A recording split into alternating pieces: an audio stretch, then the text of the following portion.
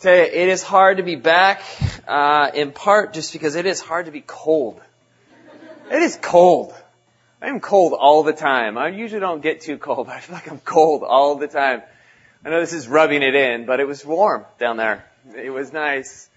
I just want to make a comment. There's some pictures beforehand, and I just want you to know that when I was floating in the Caribbean, I did have shorts on though, okay?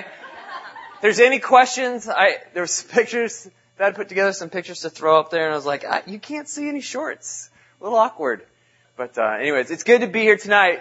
We are continuing on with our series through the Gospel of John. We're calling it Overflowing, and in part, here's the deal. When you look at the Gospel of John, how Jesus comes, steps into situations, talks with people, walks into these interesting dynamics, what you get is a picture that is of someone who is busting expectations. Someone who is always sort of opening up the horizons of those that he meets. He's telling them something that goes beyond the narrow view that they might have.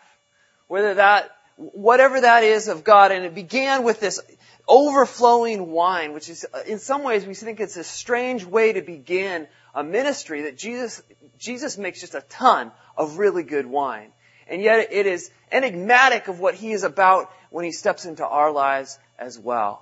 That he wants us to know a God who wants to pour out his blessing upon us and wants to call us into a ministry of overflowing. And so we're beginning to look at what that means as he talks with this character Nicodemus, and he begins to open up. I want to tell you about God's love and what God wants to do in this world that goes beyond what you think. He speaks right into Nicodemus' language. He talks to the woman at the well last week, and we looked at that. And what we're going to do is continue on with that story tonight.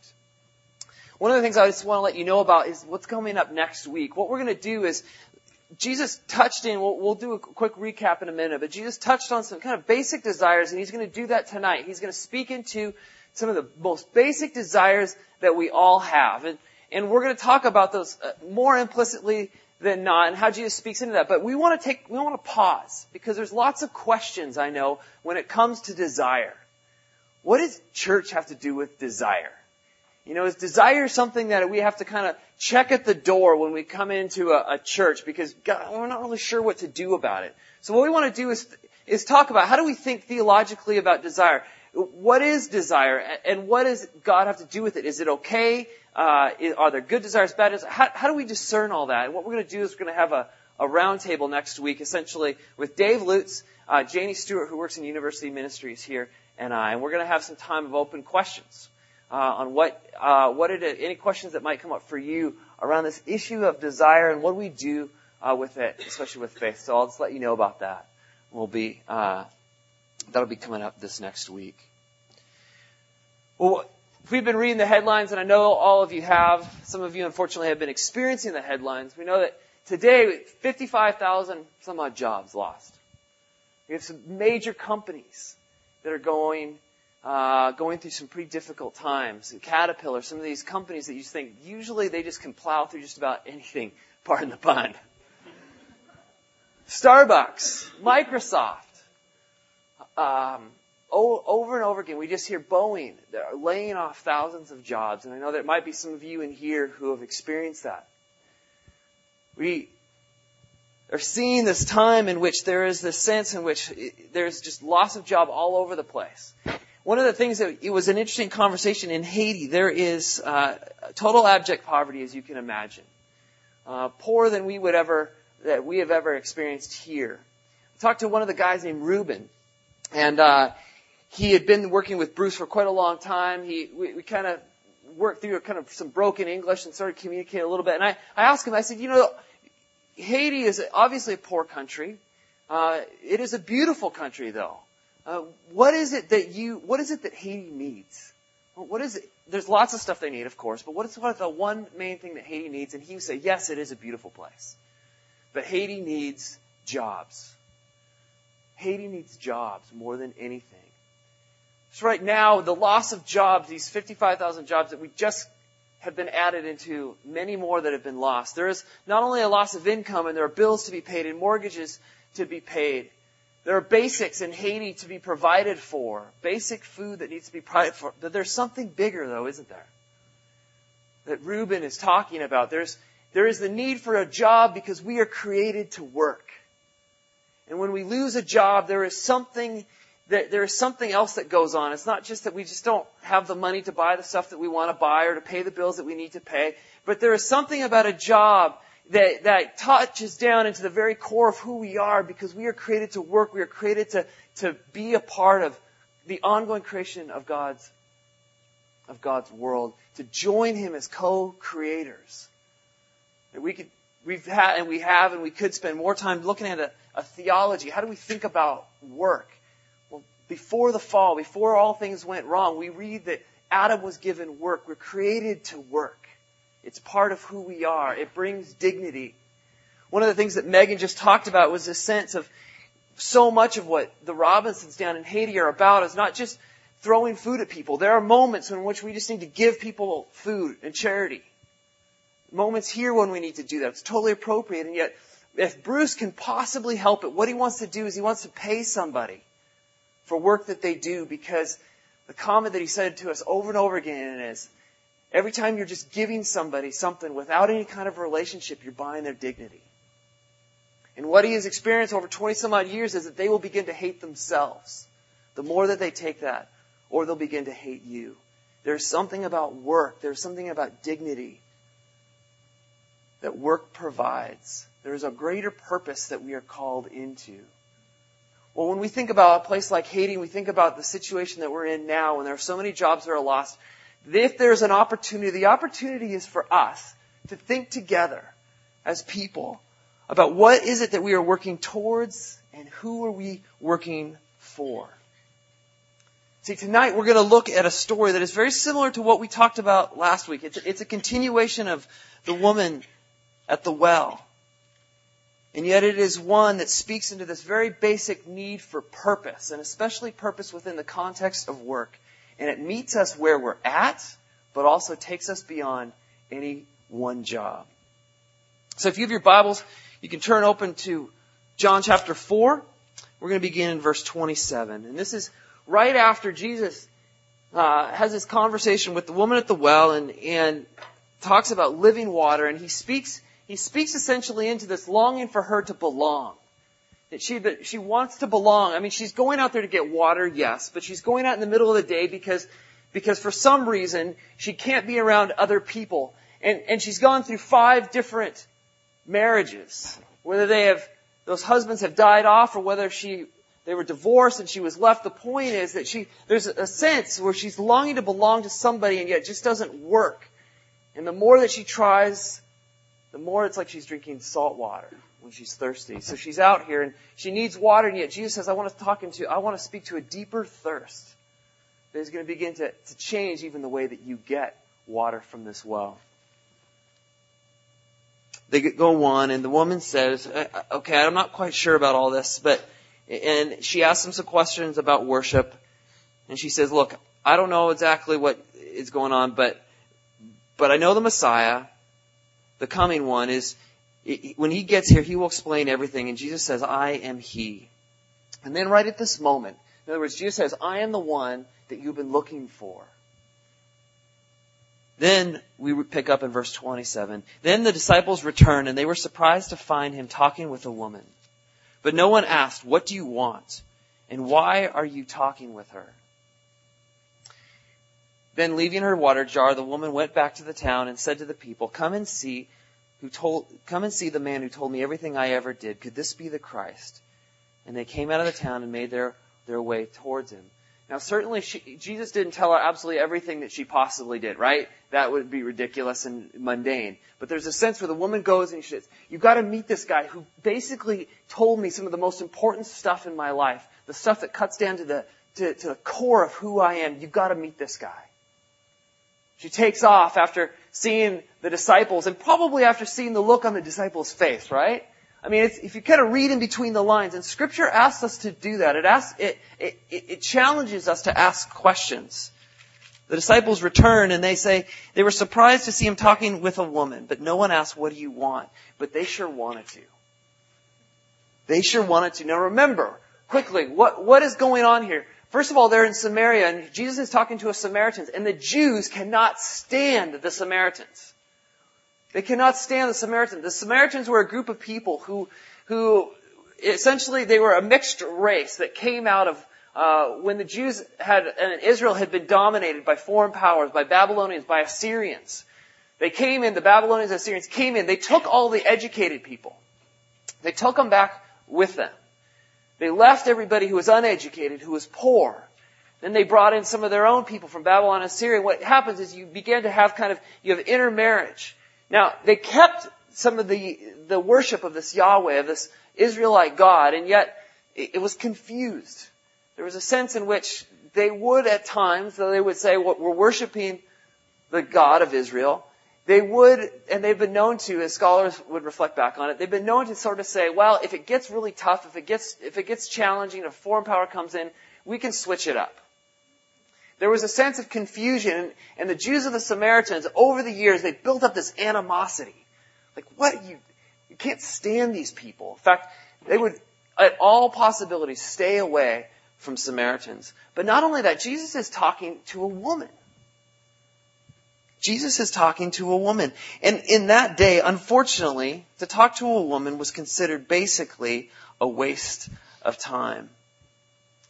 The rabbis that reflected this said, basically, don't waste your time talking to even your wife. Don't waste your time talking to a woman. And so the disciples come back and go, Jesus, what in the world are you doing? And then we continue on and we read this. Meanwhile, his disciples urged the rabbi to eat something. But he said to them, I have food to eat that you know nothing about. Then the disciples said to each other, could someone have brought him food? My food, said Jesus, is to do the will of him who sent me and to finish his work. Do not say 4 more months and then the harvest. I tell you, open your eyes and look at the fields. They are ripe for the harvest. Even now the reaper draws his wages. Even now he harvests the crop for eternal life. So that the sower and the reaper may be glad together. Thus the saying, one sows and another reaps, is true. I sent you to reap what you have not worked for. Others have done the hard work, and you have reaped the benefits of their labor. Now, imagine this scene, right? Jesus is going through Samaria. First of all, the disciples are like, this is a waste of time. Jesus stops, they run in to get some food, and essentially you can kind of read between the lines and figure out, they're just thinking, let's get food, fuel up, and we'll get the heck out of here, because this place, these people are a waste of time. And then they come back and they see Jesus talking to a woman. Women are a waste of time. Jesus, what are you doing? Let's just get out of here. Let's get some food and get out of here. And what happens is Jesus begins to engage them around this conversation of food and what fuels us. What is it that fuels us? And there's this back and forth. He begins with, just like he did with the woman at the well, when water was such an important thing for her. Whoops. That's what happens when you're ADD like I am and you walk all over the place. He begins to engage them with the very thing that they think is so important, which is food. And he pushes them on and he says, listen, you think that the most important thing, that the thing that is purposeful, the thing that is going to be meaningful is to get the heck out of here. But I want you to wake up to the work that is right in front of you. I want you to wake up to the work that is right in front of you. And so you have this dialogue around food and work and bread. And the work that Jesus wants to wake the disciples up to is the same thing that he wants to wake us up to. It is work, it is this grand venture that he is calling us to join in with him right now, today. It is a venture that meets us where we are at. It is a venture that takes us beyond simply a job. And what he wants to do is he wants to wake us up to work that he has that is right now. First of all, 2 things that come out of this. He wants to wake us up to what is going on in this time, in this place. See, the disciples had not yet gotten what he had talked with Nicodemus about, and surely he would have shared this with his disciples. When he talks to Nicodemus about this kind of some of the most famous of, whether you read scripture or not, whether Christianity is just something you're exploring or not, you probably have heard the verse, for God so loved the world that he gave his only son, that whoever believes in him shall not perish but have eternal life. It is this great statement of God's expansive love. They haven't gotten that yet. They think we have to get out of here. And what he wants to say is, wake up to what is going on right in front of you. Here, Jesus, eat this food, let's get out of here. And then he says, I don't need that. I got food that you don't know nothing about. What? Did somebody feed him? Come on, if he's feed him, then we can get out of here. And what he goes on to say is that my food is to do the will of him who sent me and to finish his work. Do you not say 4 more months and then the harvest? I tell you, open your eyes and look at the fields. So he's sitting out there and he says, okay, some scholars think he's probably, around wintertime. It's before the spring harvest. And he says, all right, okay, here's the deal. Look out. You're probably looking at these fields and you think, okay, 4 more months and then the harvest is going to be here. Right? 4 more months and then something's going to happen. 4 more months and then I'll get through school. 4 more months and then I'll get a better job. 4 more months and then I'll get a job. 4 more months. And then I'll be in the place where I can really start doing something significant. 4 more months to the place that I can finally get my life organized, whatever that means. And then I can really start pushing into something meaningful, something purposeful. And what he's saying, it's 4 more months. The time is right now. The place is right now. The harvest is right now. The opportunity is there for you to be able to talk to people, to share the good news that you're the whole reason why you're following me. The time is right now to be able to speak life into these people's hearts. For us, the time is now for us to be able to share what God is doing and has done in our lives, to be able to introduce Christ in a way that is authentic and real. The time is now for us to be able to join God in His expansive love for the world, to treat people as Jesus treated this woman. Those around us that sometimes we can't stand, and perhaps other people can't stand, but we can treat with a dignity that affirms who they are as a person. It doesn't overlook the thing that is obvious that everybody knows, but speaks right into it with grace and with mercy. The time is right now. The place is right here for us to be able to be a part of what God wants to do in restoring this world. There are, for those who are between 20 and 34, it's the biggest segment of Seattle. It's almost 30%. It's the biggest single segment of the population in Seattle. It's over 170,000 people. There are people just like you and just like me that we need to reach out to love, to speak the things that we know to be true, to share God's expansive love. They are all around us. They are right here.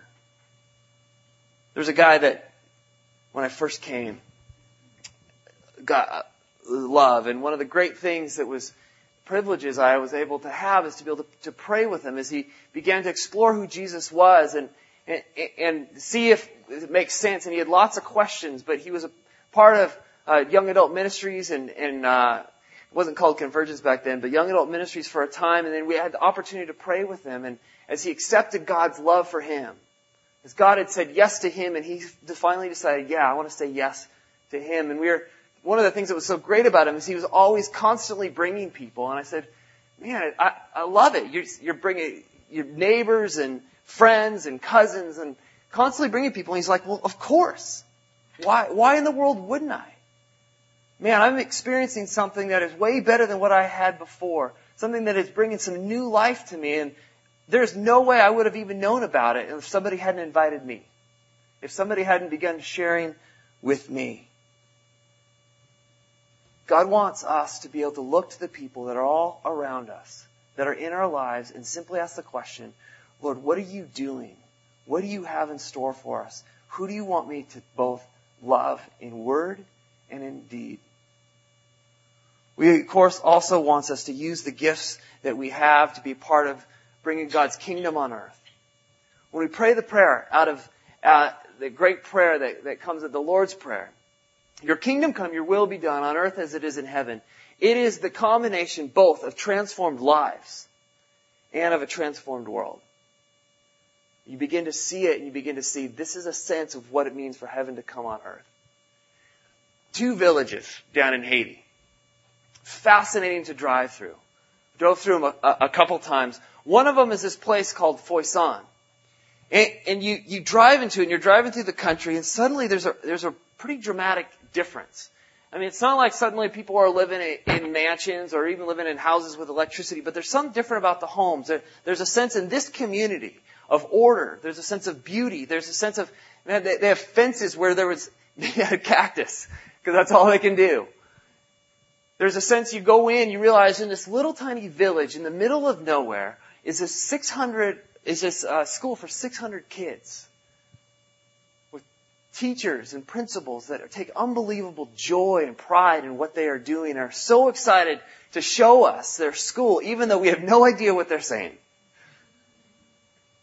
I was amazed. It was like, okay, this is a little bit awkward. We can't totally understand what they're saying. So maybe they'll just show us one class and then we're done. No, they showed us pretty much every class. It was amazing. They were so excited for what they were doing. We had an opportunity to come. Brock mentioned it briefly. We had this opportunity to come up there, and they have a well, but it's way down the hill. And right now, the only way to give water, basic water, is to carry it in buckets up the hill. But if they can get power, and they have a generator at the school and the church that's there, if they can run power down there, they have a pump, and they could get up water up the hill into a huge cistern that they can have water anytime. And they were so excited for us to be able to come. There's a sense of joy in that place, and we were able to get in the trench side by side with people. At the end of the day, they didn't know we were coming, and because they were so thankful, they went and basically, Bruce told us, they probably picked this tree clean a grapefruit. I mean, they don't have hardly anything there, and yet they gave us all the grapefruit that they possibly could. They were so excited. You'll love this. We went back one more day. It was basically only Thad and Brock because they were going to finish up the job. This time they knew we were coming, so they wanted to make sure that they were especially thankful. So they basically set up a romantic lunch for these 2 guys. Threw up the tablecloth, put this huge spread, had their own separate private room, Candles. Little bit of candlelight. Yeah, these guys were holding hands. They came back, their buddies. The only thing that was missing was a little guitar music in the background. But it's this sense of joy and gratitude that comes out of this town. Now we drove through another town. We'll call it Market Town. They have a huge market that's there. And one of the things that's fascinating is you feel something very different as you're going through it. There is a coldness, even in the tropics, in this place. There is a sense of anger almost in the place. Now they have a huge market. The only way they get rid of their garbage is to burn stuff. But there's this weird sense as you drive through the streets of there's burning garbage everywhere. And there's a sense that it's like a war zone in this place. They have, a well was brought into that community. Bruce brought in a well, but the thing is that they won't keep the well up. They have no source of water except to walk for miles and miles, but they won't keep up the spring and the water spigot that's right in town for them. We were driving on up, and there was a specialist in water from Europe, and Bruce was describing what was going on in this town. He goes, it's not a technical issue. It's not a technical issue at all to bring water. I can do that. In fact, there's another whole other spring I could tap into here. But I can't do anything because they cannot get along. Last time I brought in water, some guy took it over, charged everybody for the water, and then took all the money for himself. So now there's no money to fix what they have.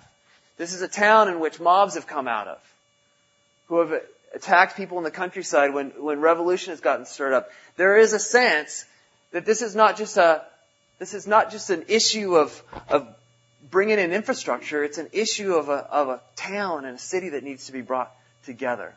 God's transforming work looks and feels like the contrast between what's going on in these 2 towns. One has a sense where people's lives are being, it is the spiritual and the physical coming together. Or in the case of this other town, it is the spiritual and the physical being totally set apart. Everybody's out for themselves. There's transformation that needs to happen physically and spiritually. And God is calling us into that. The disciples are looking at Jesus, and you can imagine they're going, okay, go, eat the bread. Why aren't you eating the bread? Come on, why isn't he eating the bread? Who brought him the bread? Let's get on. Jesus, let's get out of here. You're calling us. Let's go do something. We'll do a little gospel stuff up north. It'll be great. Jesus essentially is saying, you guys, turn around.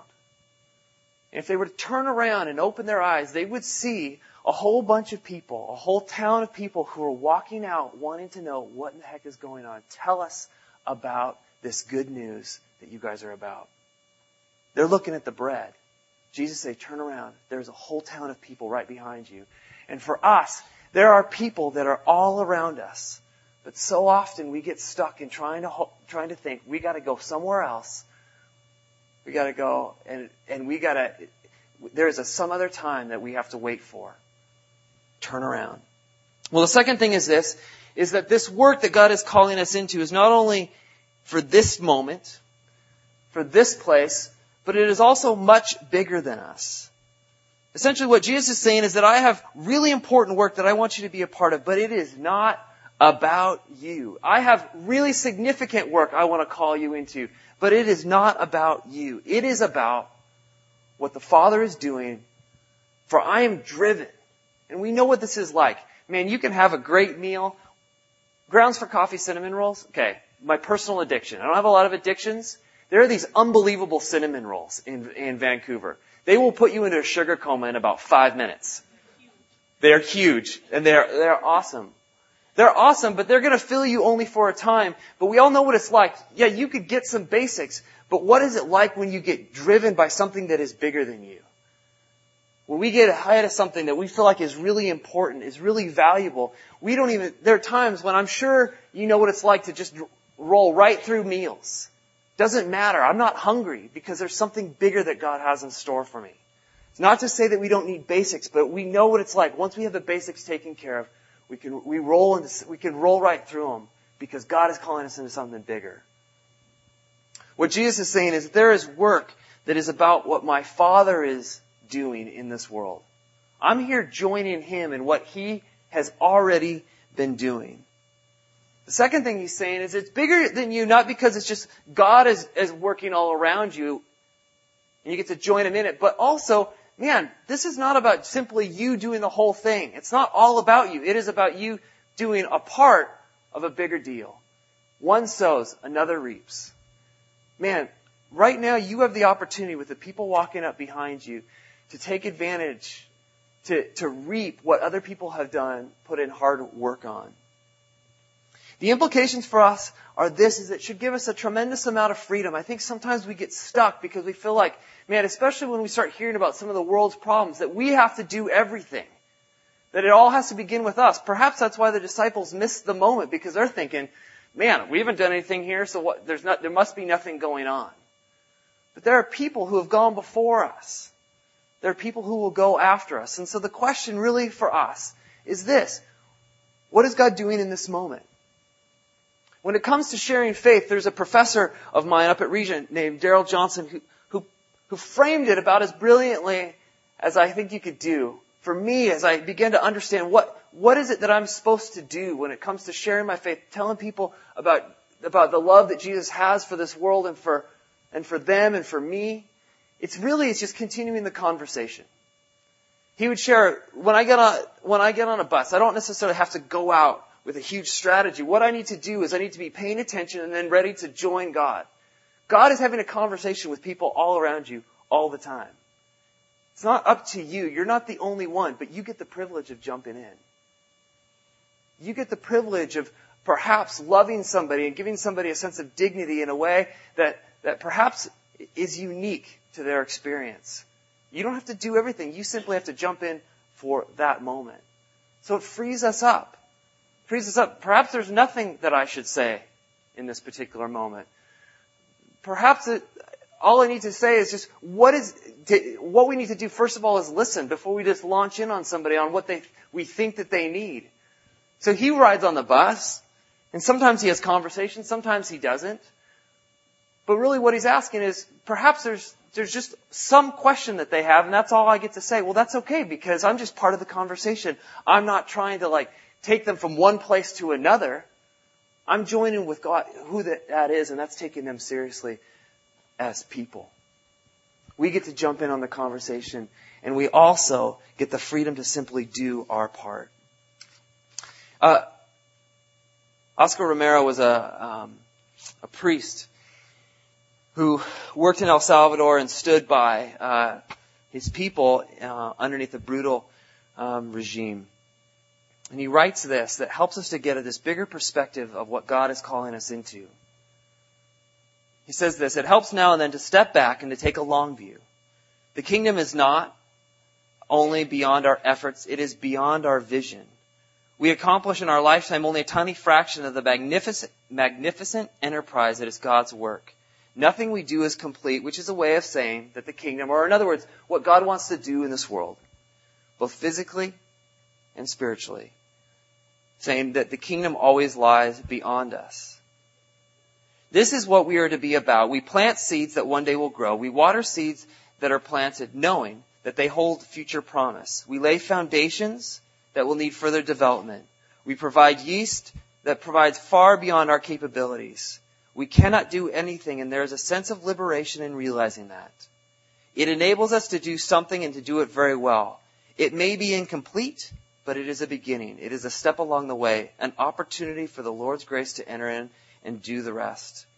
We may never see the end results, but that is the difference between the master builder and the worker. We are the worker, not the masters. We are the ministers, not the messiahs. We are the prophets of a future that is not our own.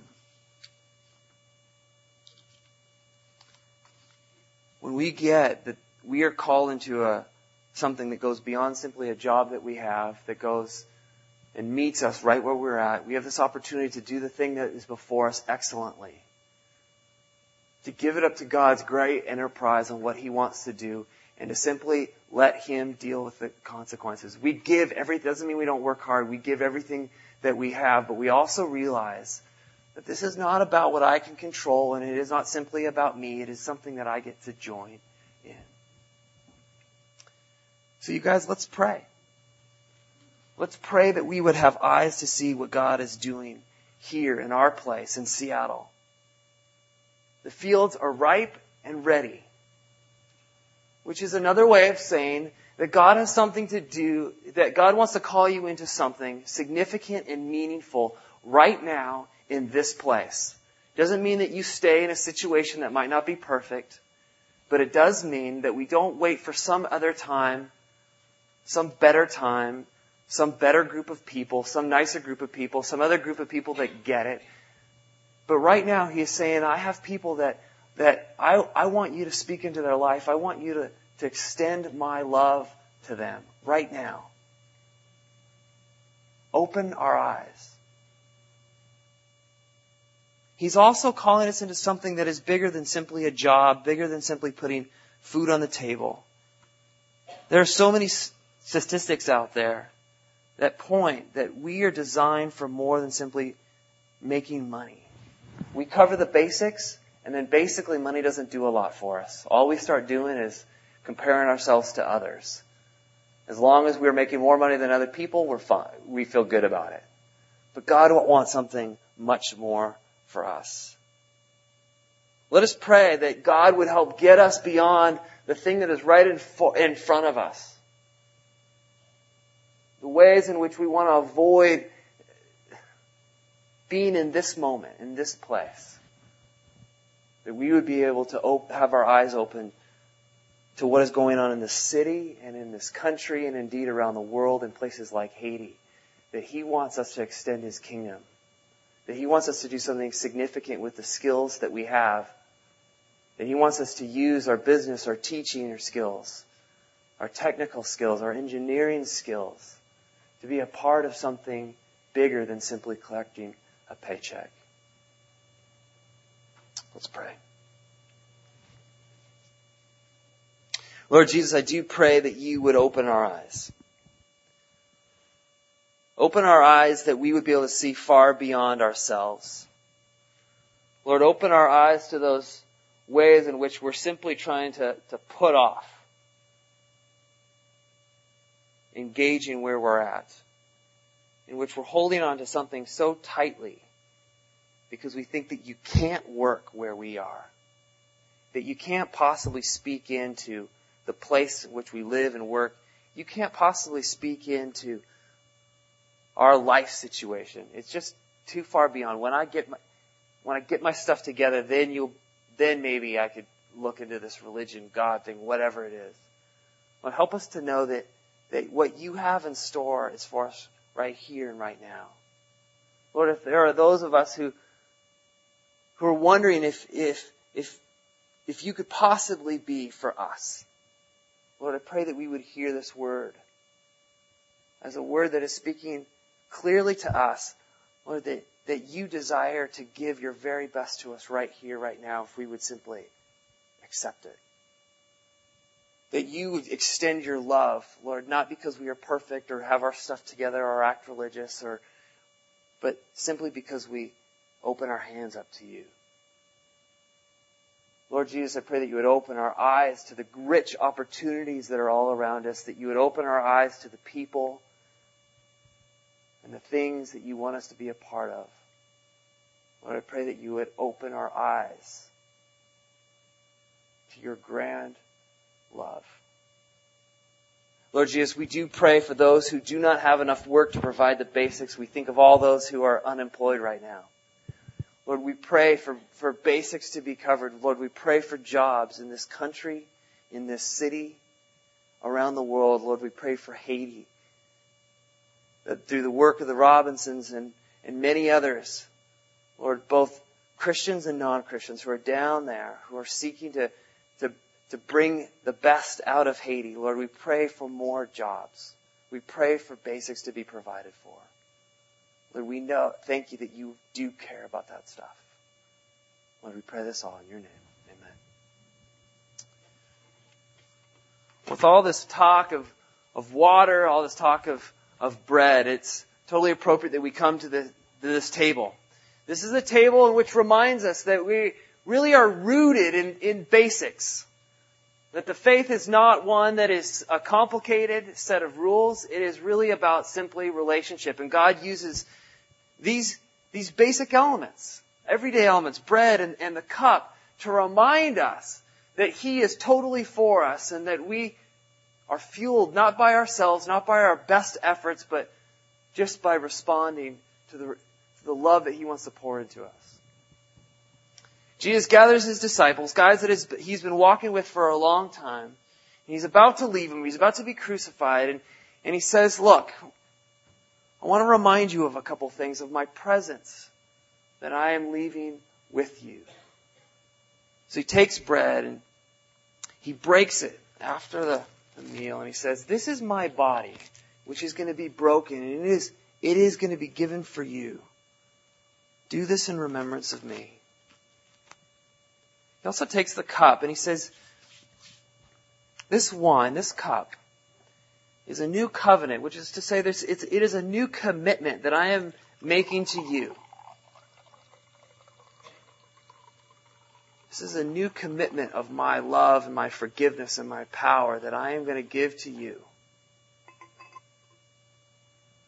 Do this in remembrance of me.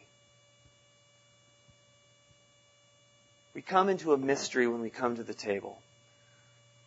We come into this place where we remember what Christ did, that He demonstrated a real love for us. A love that meant something, a love that wasn't just nice sentiment, but love that was sacrificial. We remember, but we also look forward to the day in which Christ will return and He will make all things new. He will right all the wrongs. We long for that day. We look forward to that day. But we also claim that He is with us here now, that He is empowering us, that He is calling us, that He is speaking His love and His life into our lives in this place right now. We enter into a mystery. Let's pray. Lord, thank you for these basic elements in which we come before you and receive, in which we are empowered for both mission and ministry. That is to say, we are empowered to be about something bigger than ourselves and to to love the community around us. Lord, we are also claim, as we come to this table, Lord, that we are yours, that we are your children, that you have poured out your love upon us. Lord, we give you thanks for these things. In your name, amen. There'll be a station in the front and in the back. You can come as you feel led. These are the gifts of God for the people of God.